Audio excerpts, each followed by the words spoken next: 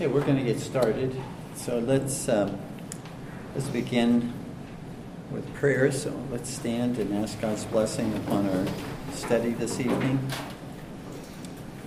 Heavenly Father, we praise Thee and thank Thee for another privileged opportunity we have, an honor to gather as Thy people, to study Thy Word, to partake of the bread of life and the water of life.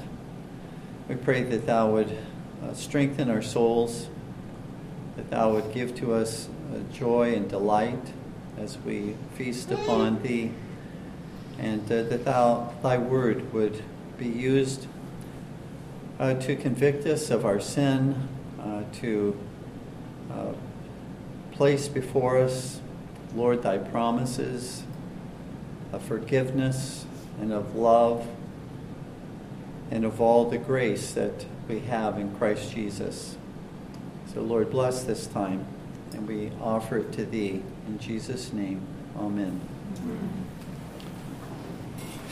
Okay, we have before us tonight John chapter 8 and verses 33 through 36.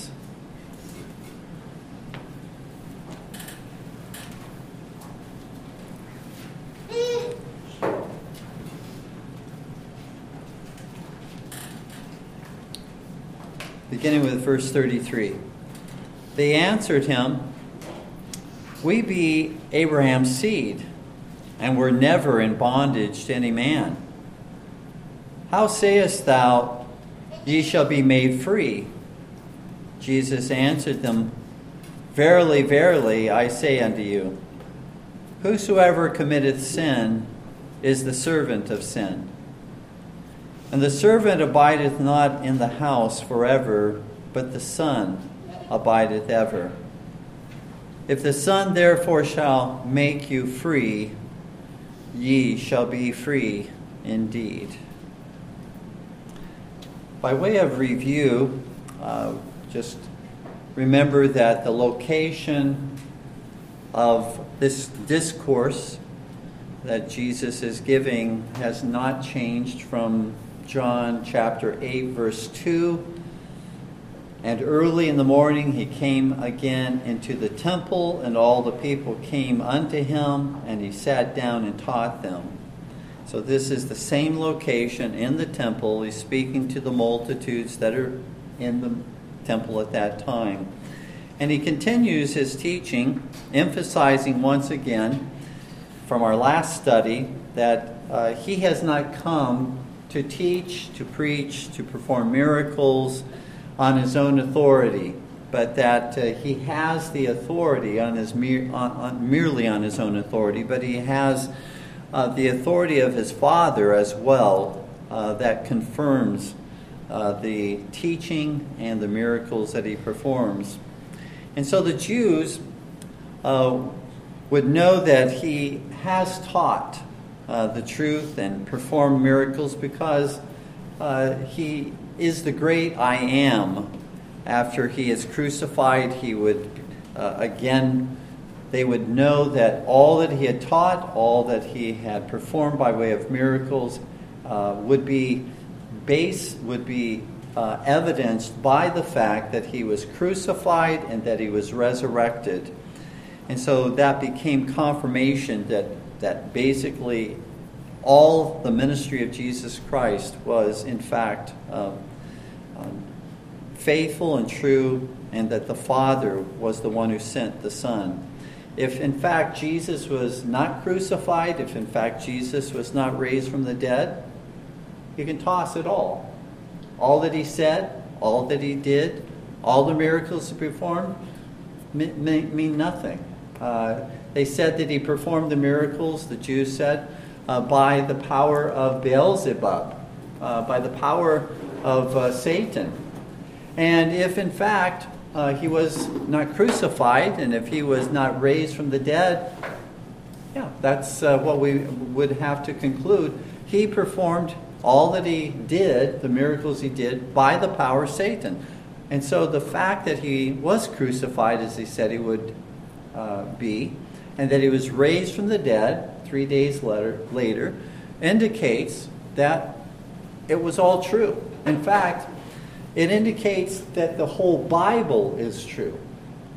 Because if Jesus was not crucified, and if he was not raised from the dead, then you can throw out everything else that we find in the Bible.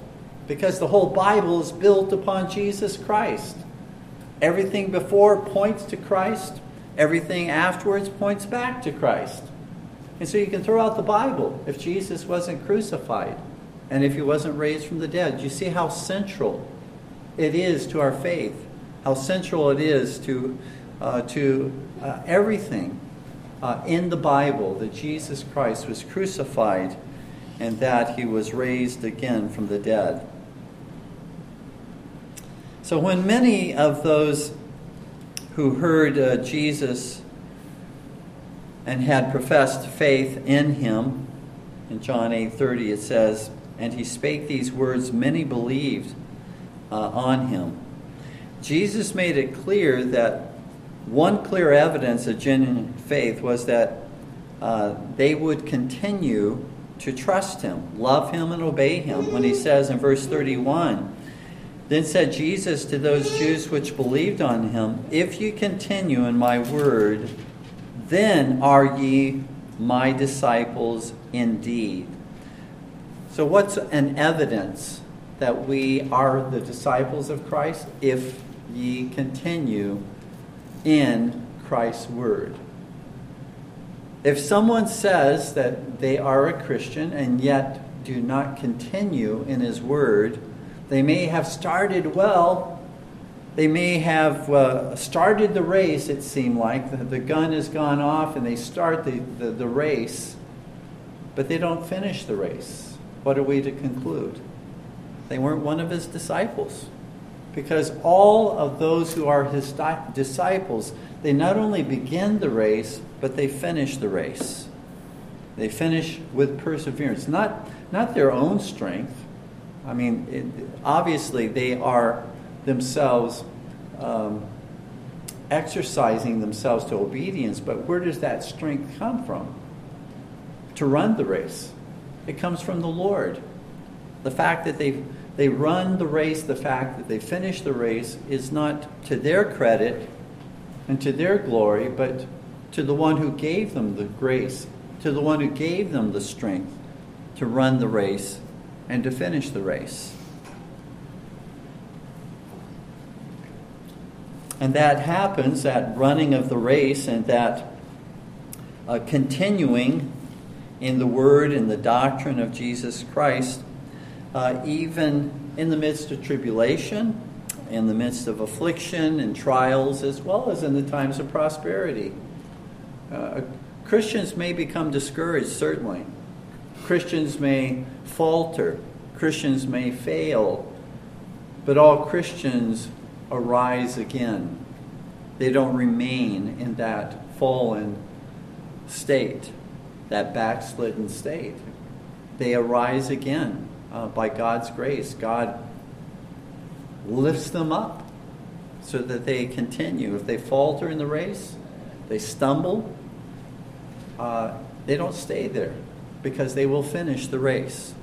So take encouragement in your life. As you look at your life, and as I look at my life, there have been times that have been very, very hard, and I've struggled, and you struggled.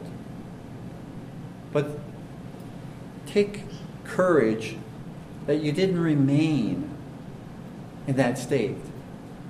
That you, by God's grace, were brought to the place to continue the race, to continue to trust Christ. In the midst of the tribulation, the temptation, in the midst of the afflictions and trials, you didn't give up. That's the work of God's grace. Recognize it for such. Praise God for that. Don't just take it for granted. It's an evidence that God is working in your life and that you belong to Him. And then Jesus in verse 32, this is all review. In verse 32, Jesus says, "And you shall know the truth, and the truth shall make you free." And so, we ended last study on this note talking about freedom. And we indicated that freedom is not doing my will or your will. That's not true freedom. Not in the sense that Jesus is talking about freedom here. It's not doing what I want to do. Anybody can do, I guess, what they want to do, unless they have shackles on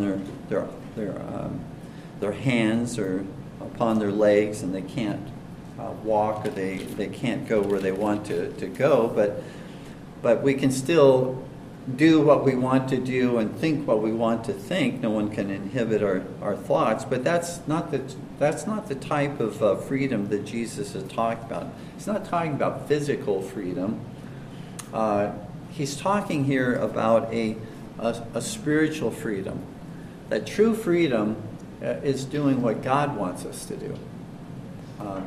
And he's going to talk here about bondage versus freedom in the text before us this evening. So let's delve into the text before us today. Verse 33, "They answered him," that is the Jews, and probably even the Jews that earlier in verse 30 believed on him. They were still present, so perhaps even some of those who professed faith in him said they believed in him, along with maybe the Jews that the Jewish leaders who were very much set against Christ. They answered him, "We be Abraham's seed, and were never in bondage to any man. How sayest thou, ye shall be made free?" So upon hearing that Christ's truth would set them free, those in the temple took offense at the words of Jesus in verse 32. And they made a ridiculous claim that they had never, as Abraham's seed and posterity, the children of Abraham, that they had never been in bondage to anyone.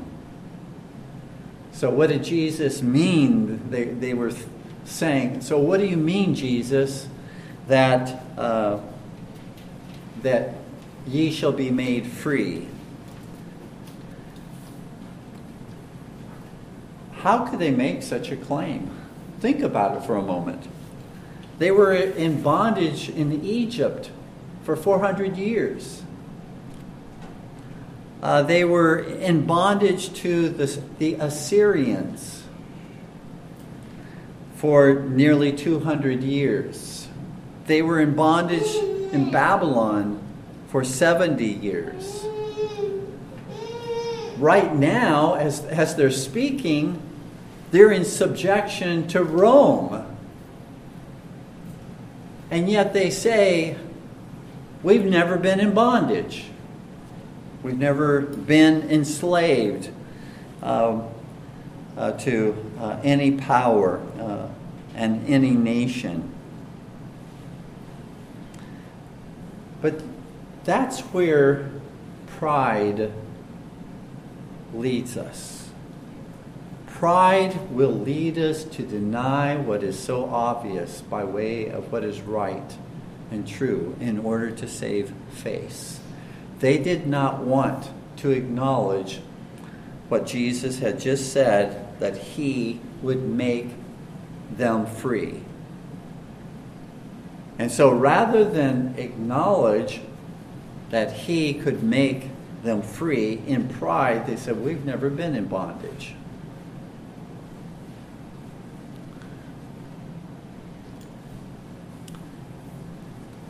What were they so proud about? Well, they were proud about being the physical seed of Abraham. And there's surely nothing wrong with honoring our parents, our grandparents, our distant parents. In fact, we're commanded to honor our parents in the fifth commandment. But this statement goes far beyond honor. First, these Jews were only emphasizing their physical relationship to Abraham. We're the seed of Abraham. They weren't emphasizing their spiritual relationship to Abraham.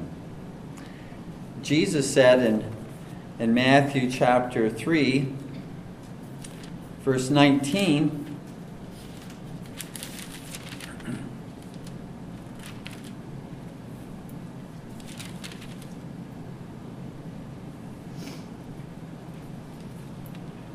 I think I have the wrong. Okay, I'm sorry. It's 3:9, Matthew 3:9. This was from John the Baptist to the Jews who came to hear him preach and to witness his baptisms. And John says in verse 9, "And think not to say within yourselves, we have Abraham to our father. For I say unto you that God is able of these stones to raise up children unto Abraham." That was the problem. They took such pride in their physical relationship to Abraham, when in fact, to be of the faith of Abraham, and to believe as Abraham believed, and to have then that spiritual connection, and to be the spiritual posterity of Abraham, was that which was to be treasured. Not a mere physical connection to Abraham, but a spiritual connection to Abraham. The Apostle Paul says in Galatians 3, 8, and 9, "And Scripture, foreseeing that God would justify the heathen through faith, preached before the gospel unto Abraham, saying, In thee shall all nations be blessed. So then they which be of faith are blessed with faithful Abraham." Those who are of faith, those who believe and trust in the Lord God, not in themselves, but upon Him for the righteousness that they need, not in their own righteousness. Those are the ones that are blessed and receive the promises of Abraham, not just the mere physical seed of Abraham. So that's the first problem, back to John 8, when they say, "We be Abraham's seed. Look at us," in pride. We be Abraham's seed. Second, though, these Jews, as we noted, rewrote their history in order to discount the truth of Christ when they said that they had never been in bondage to any man. That could, as we said, nothing could be further from the truth. But that's, again, the nature of pride. And that's why the public debates that many Christians involve themselves in these Christian groups and forums on the internet and in these various rooms or websites that are set up, Facebook groups, whatever they may be. That's why it's so tempting in those situations to exercise pride, because in engaging in those situations in a public setting, I dare say that pride rather than humility often prevails. If you've been in enough of those types of situations, you can either see it in yourself as you have, or as I have gotten involved in those situations, or you can see it in others who promote themselves in pride in those types of situations. It's just not the best place, I submit to you, to engage in debate. Very often pride prevails and truth suffers in those situations. I submit when we truly desire to understand someone else's position, or to explain to someone else our position, it's usually better to read a book or an article about that person's position, listen to a lecture or a sermon, or watch even a formal debate, or read a formal debate if you want to hear both sides of the question. Or if you want to, again, if you do desire to explain to somebody what is the truth of a position that you believe is biblical and scriptural, I would suggest those forums as not being perhaps the best place to do that, simply because if you're holding a position that is contrary to the majority, again, so many different voices engage, and so many different, it's hard to sort out, and it becomes, again, I think, ultimately counterproductive in those situations. If you truly want to explain what you believe the truth to be, or to hear from someone else, it's probably better to private message them or email them and talk with them in a more particular way about that. That's just my own experience, and I share that with you because I think, again, pride very often predominates, and when pride predominates, we try to save face in front of other people, and many times we end up saying things that we know we shouldn't have said, say things that we don't believe really are the truth, just like the Jews here. Out of pride, we are Abraham's seed, and then they completely misrepresent their own history because of issues related to pride.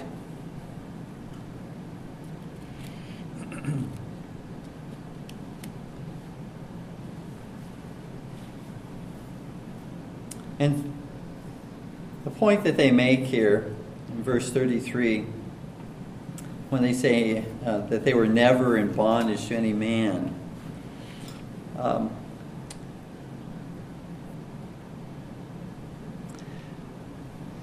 in what sense are we to understand here the fact that they say that they are not in bondage to any man? They probably, again, meant physical bondage. And Jesus, however, when he talked about making them free, wasn't talking about setting them free physically or politically. That wasn't what he was talking about. He was talking about a spiritual freedom. And yet they're talking about a physical, political bondage. And understand Christ to be likewise talking about a physical, political freedom when he says that he will make them free.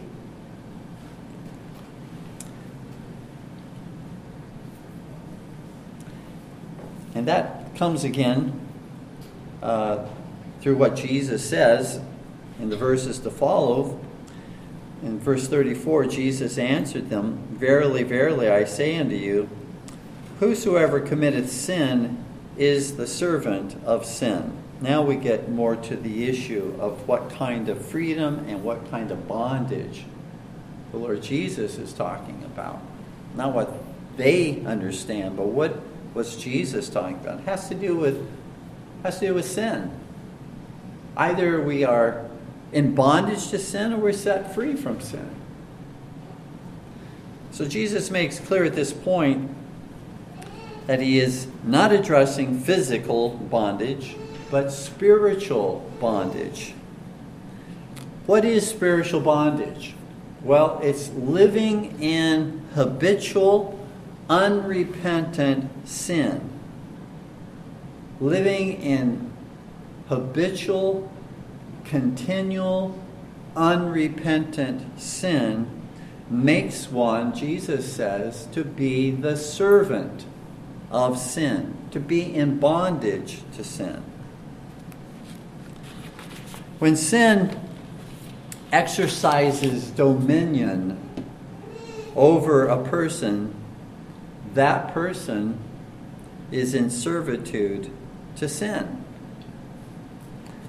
James chapter 4, verse 17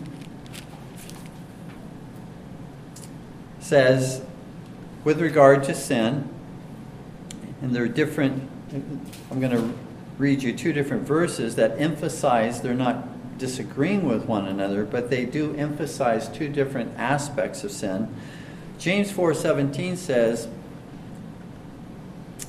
to him that knoweth to do good and doeth it not, to him it is sin. So sin does involve, according to James, doing what we know and that we are aware of. When we sin against what we know is right, when we sin against what we know is true, that is sin. When we do that which is contrary to what we know to be right and to be God's will, we consciously sin then. That is an intentional sin, to sin against knowledge, to sin against understanding. So that is sin, but that's not the only definition of sin. Certain churches only define sin that way. That only when you know that what you're doing is wrong is it accounted sin. In other words, if you're not aware that something is sin and you're doing it, then you've not sinned, according to some churches and the teaching of these churches. That's particularly true in certain Wesleyan, Methodist, Nazarene types of churches that, and I'm sure it flows into other churches and denominations as well, that you can only sin when you know that what you're doing is sin. If you don't know that it's sin, then you're not sinned. This verse doesn't limit sin to that, but it does say that is sin. When we sin against what we know to be right, then that is indeed sin. So it's not saying that that's the only definition of sin. We go to 1 John 3:4, find, I believe, a more full definition of what sin is. Whosoever committeth sin transgresseth also the law, for sin is the transgression of the law. So whether we know we are transgressing the law or not, every transgression of the law of God is sin. Okay, so that's a different, it's not contradicting what James said, but it's giving a more full definition of what sin is. Anything that is contrary to the perfect righteousness found in God's law is sin. So sin, according to our catechism, is a lack of conformity, the want or lack of conformity to God's law, to God's will. Now, those sins can be sins of commission, where we commit sin, or sins of omission, where we simply fail to do what God calls us to do. So we do sins of commission, we do what God has told us not to do, or we don't do what God has told us to do. Also, sin can be by means of knowledge or by way of ignorance. We can sin we can sin ignorantly as well as knowingly. The fact that we do not know that we have sinned is not a reason or an excuse for our sin. That's why there were sacrifices in the Old Testament, sacrifices for ignorance of sin. And so, again, we need to have a broad definition and an understanding of what sin is. Also, we can sin by way of actual personal sins or by sins of our nature, our corruption within, our desires, our thoughts. All of these, not just actual commission and actual personal sins, but sin dwells within us. Even when sin is not active within us, even when it's not tempting us, sin is still within us. And again, we need to seek God's forgiveness every day, not only for the sins that we know we've committed. Certainly we should be seeking God's forgiveness for those, but also for sins we aren't aware that we've committed. Do you ask God for forgiveness for those sins daily? You know, the promise is if we confess our sins in 1 John 1:9, He is faithful and just to forgive us our sins and to cleanse us from all unrighteousness. And so we, again, not only need forgiveness daily for the sins that we know we've committed, but also cleansing from all unrighteousness. Any lack of conformity to the will of God in our lives. And that's a part of our sanctification, our growth. And the Lord delights to forgive us of all of those sins. And in Jesus Christ, He has judicially forgiven us of all of those sins. But daily, for our sanctification and growth in Christ, we not only by way of our justification once and for all are forgiven all of those sins, but in our sanctification daily and our growth in Christ, we are seeking God's forgiveness for our sin in all of the respects that we've just mentioned. You see, when we ourselves are the ones who define what we believe to be sinful, we will usually justify those very areas in our lives that we're weakest in. We'll justify, we'll excuse them because those happen to be our weaknesses. That's why we cannot use ourselves as the standard by which we judge whether we've sinned or not. We can't use merely our own conscience as the standard by which we judge whether we've sinned or not.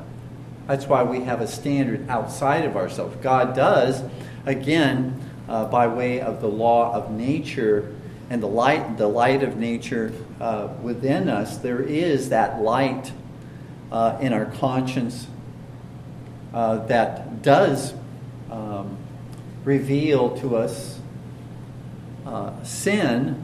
But due to our sin, our conscience isn't the standard that it ought to be. That standard has been perverted due to our own corruption. And we need a standard that is absolute, that isn't affected by sin. And that standard is the righteousness of God revealed in His law, in His commandments. That standard doesn't change.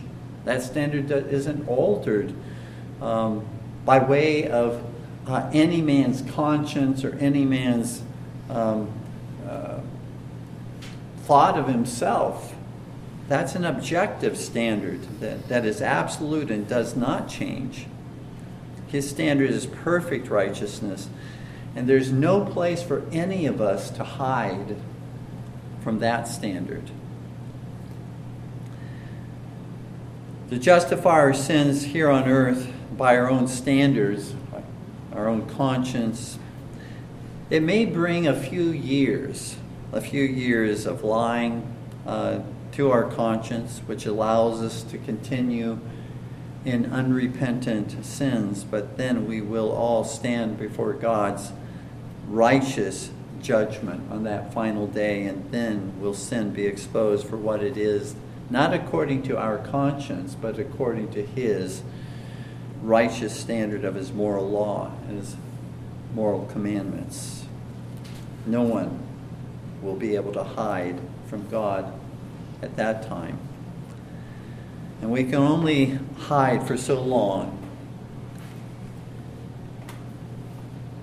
We can only hide for so long if we do not now cry out to the Lord, "Be merciful to me, a sinner." God, be merciful to me, a sinner. That is how. We do not hide then from the righteousness of God when we cry out, "Be merciful to me, a sinner." We're acknowledging that we're sinners.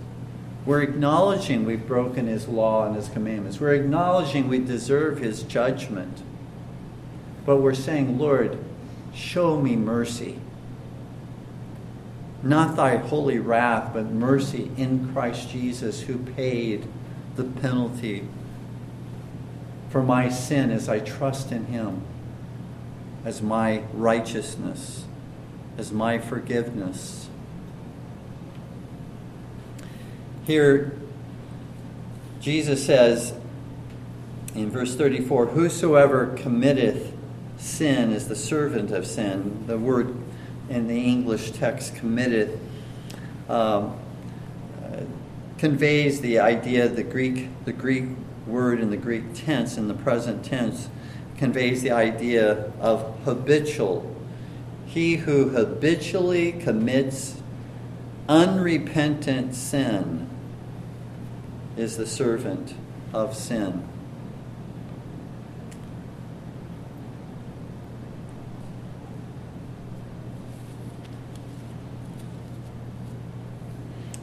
And so, for any who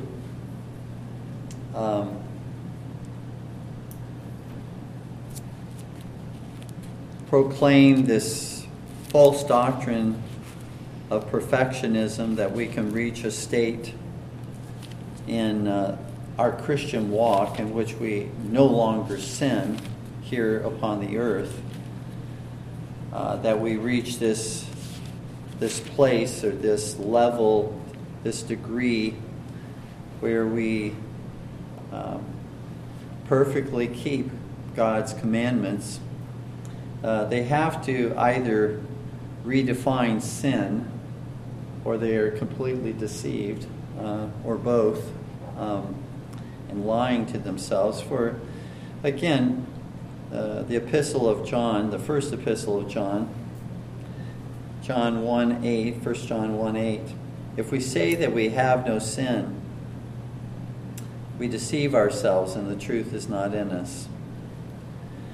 Verse 10, "If we say that we have not sinned, we make Him a liar and His word is not in us."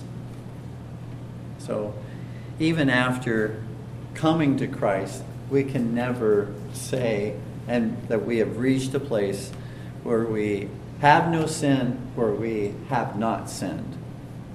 We continue to sin.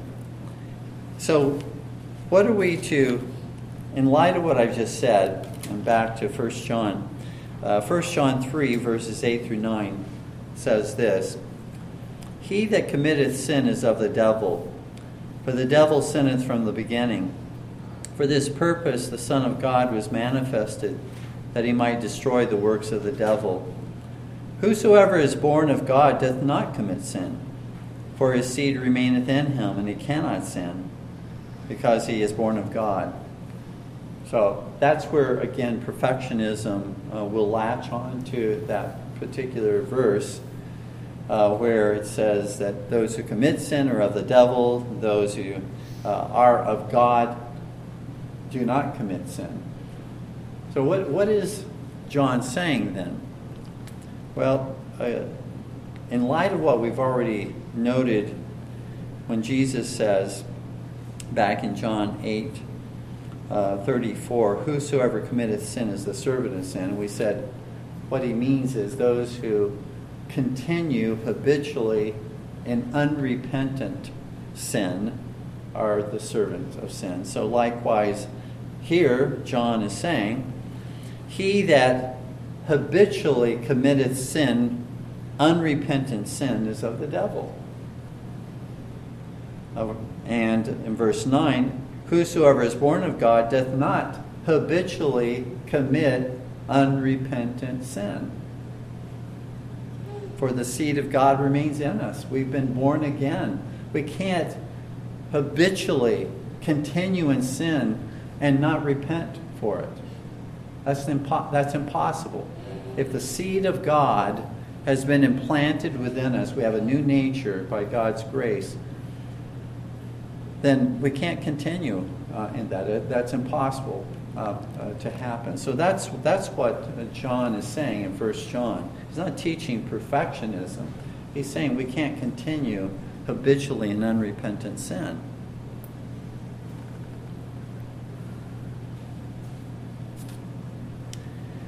The unregenerate person, the person who has not been born again, person who has not trusted in Christ alone for his eternal salvation, that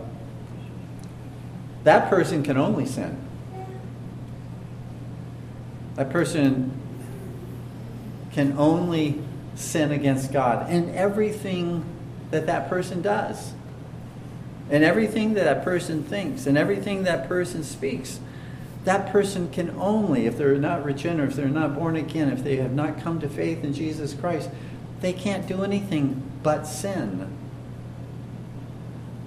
Because they cannot do the will of God.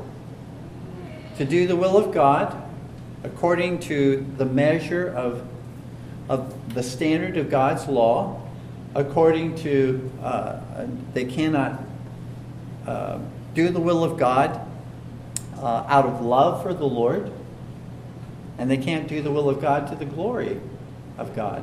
Those three things, if we are to do God's will, then we must do what God commands us to do. We must do it out of love for the Lord, and we must do it to His glory. And again, no non-Christian, no unregenerate person can do that. That's impossible. They don't have the will, they don't have the nature, they don't have the desire, they don't have the faith. Without faith, it's impossible to please God. How can they please God and do His will if they don't have faith in God, faith in Christ? They can't. Hebrews 11:6 says that. Without faith, it's impossible to please God. Romans 14:23 says that whatever is not of faith is sin. So if it doesn't proceed from faith and trust in the living Christ, then what they're doing is sinful. So again, understand, that's all that an unregenerate person can do is sin. It's only those who are regenerate, those who are born again, those who trust in Jesus Christ, that will on the last day have even one good work.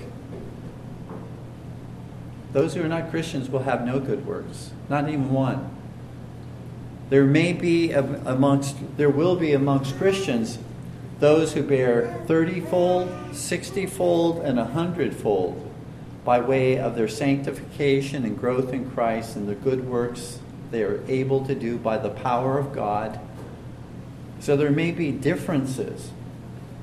But the difference between an unregenerate person and a regenerate person, one who is born again, one who is not born again, one who believes and trusts in Jesus alone for his salvation, and one who does not, is that those who do not will have no good works.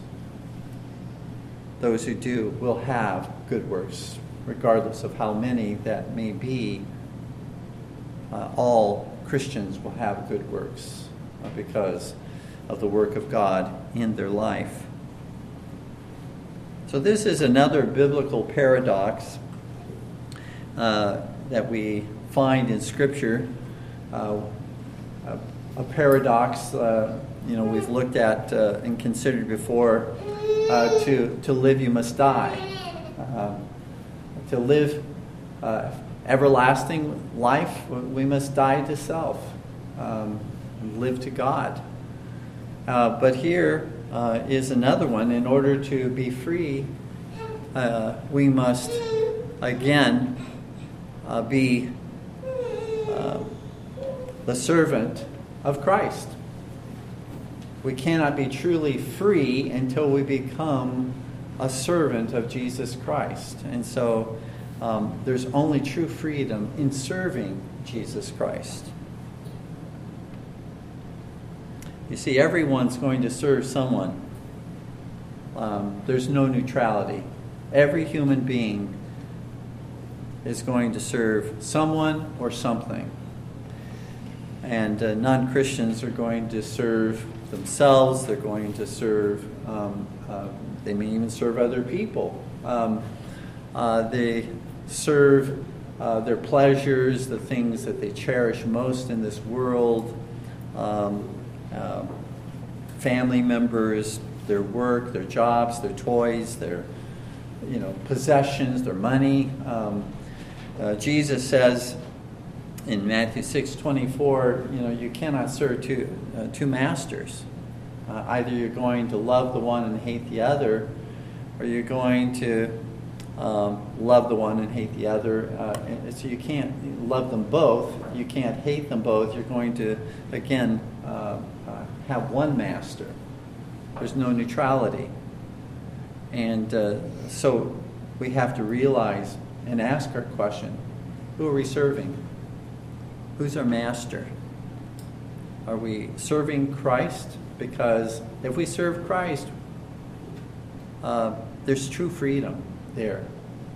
There's true freedom in serving Christ, in being free to obey the Lord, being free to walk in His ways and in His commandments, being free to enjoy His blessings, to enjoy His love, His peace, all the grace and the mercy, eternal life, all that comes with Christ. We have a freedom to enjoy all of that. But if we're going to serve ourselves, if we're going to serve, and that's who our master is, our sin, our worldly things, then we are the servants not of Christ, we're the servants of those things. And that's a bondage. That's a bondage to those things. And a deadly bondage to those things.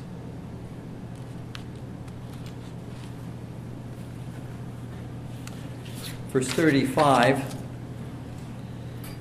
Jesus says, "And the servant abideth not in the house forever, but the Son abideth ever." So Jesus sets forth who are those truly who have a place in and abide in the household, or the house or the household of God for all eternity. Who are truly the family of God. And it's not the servant of sin that is the family of God, that is in the house of God, but it is indeed the Son that is preeminently the one who is in the house and abideth forever, the Son of God, Jesus Christ. And those who are united to Jesus Christ by faith abide in His house forever.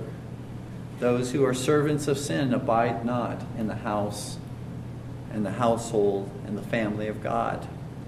But those who are the servants of Jesus Christ abide as family members in His house forever. You see, there are sons in name only, like Ishmael. He was a son, a physical son of Abraham, but he did not abide in the house forever. He was kicked out because he only had a physical relationship. And then there are sons in reality, like Isaac, who are the true heirs of God and joint heirs with Jesus Christ because they believe and trust in Christ. They're not merely physically. He was physically related to Abraham, but he was spiritually related by virtue of having the faith of Abraham, trusting in the Lord, trusting in the promises. Same is true of us. We can have a physical relationship by way of our baptism, an outward sacrament. So we can have a physical relationship. But that does not necessarily mean we have an inward spiritual relationship. We can be the children of Christian parents, like Ishmael was a child by way of physical relationship to Abraham. But that did not guarantee his salvation. And it does not guarantee our salvation. There are many blessings that come from being raised in a Christian home and a Christian family and learning of the truth of Jesus Christ, being baptized. Many blessings that come from that. But if we do not trust in Jesus Christ, and if we do not walk in faithfulness to Him, which our baptism points us to, then our baptism actually speaks against us. It actually condemns us because we're not walking in faithfulness to what our baptism actually calls us to. And finally, in verse 36, Jesus says, "If the Son therefore shall make you free, you shall be free indeed." Very similar to what he said in verse 32. "And you shall know the truth, and the truth shall make you free." But here, he personalizes it. Rather than the truth objectively, now it's the Son personally. If the Son therefore shall make you free, that is, Jesus Christ shall make you free, ye shall be free indeed. So this is the conclusion that he draws on this particular point. And we know it's a conclusion because he uses the word therefore. If the Son therefore shall make you free, ye shall be free indeed. You see, people are searching for freedom, aren't they? Wherever you go. The discussion revolves around freedom, whether it's sexual freedom, reproductive freedom, transgender freedom, marital freedom to divorce whenever one wants to, racial freedom, intellectual freedom, political freedom, religious freedom, freedom of speech, freedom of protest, freedom of assembly, and we can go on and on and on with all of the uses of freedom in our society at this time. But Jesus here makes it clear that there is no true freedom that does not come from Him. All true freedom comes from Him. It doesn't come from man. If it is a freedom granted to us by Christ, it is therefore the responsibility of those in power and authority to protect that freedom that comes to us from Christ. But it is not man that gives us those freedoms. All freedom comes from the Lord.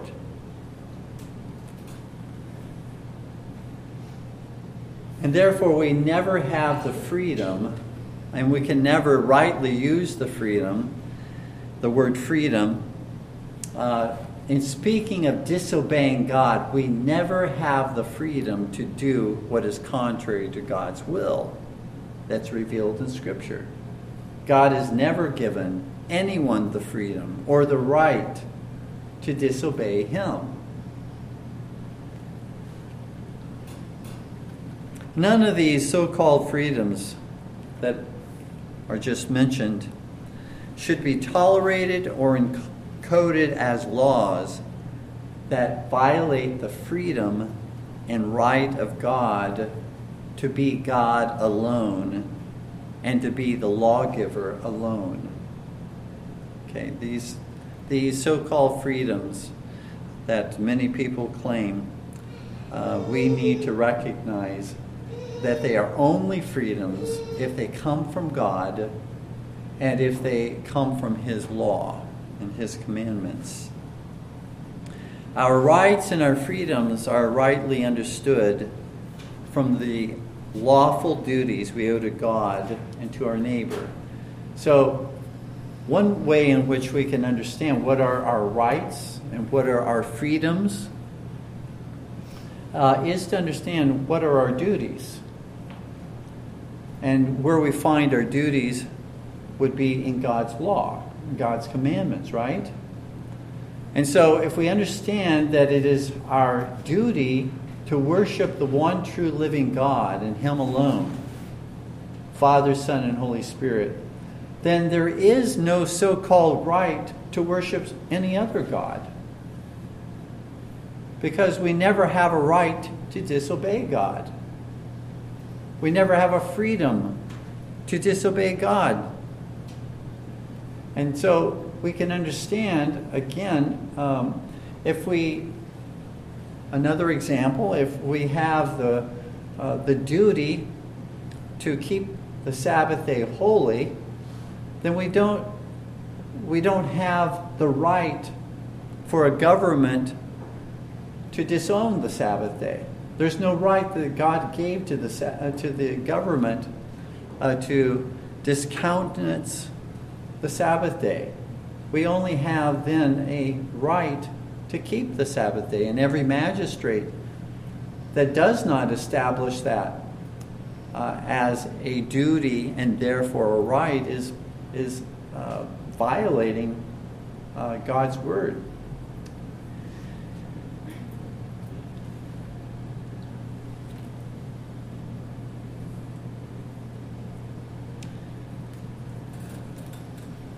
And the last thought I'd leave with you as we close this evening, when Jesus says, "If the Son therefore shall make you free, ye shall be free indeed." Only Jesus, through His death and His resurrection, can set you free to enjoy a freedom that truly brings joy, that brings peace, that brings contentment regardless of what you're facing in your life.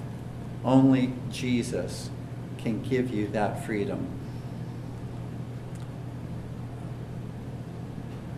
A spouse can't give you that freedom. A parent can't give you that freedom.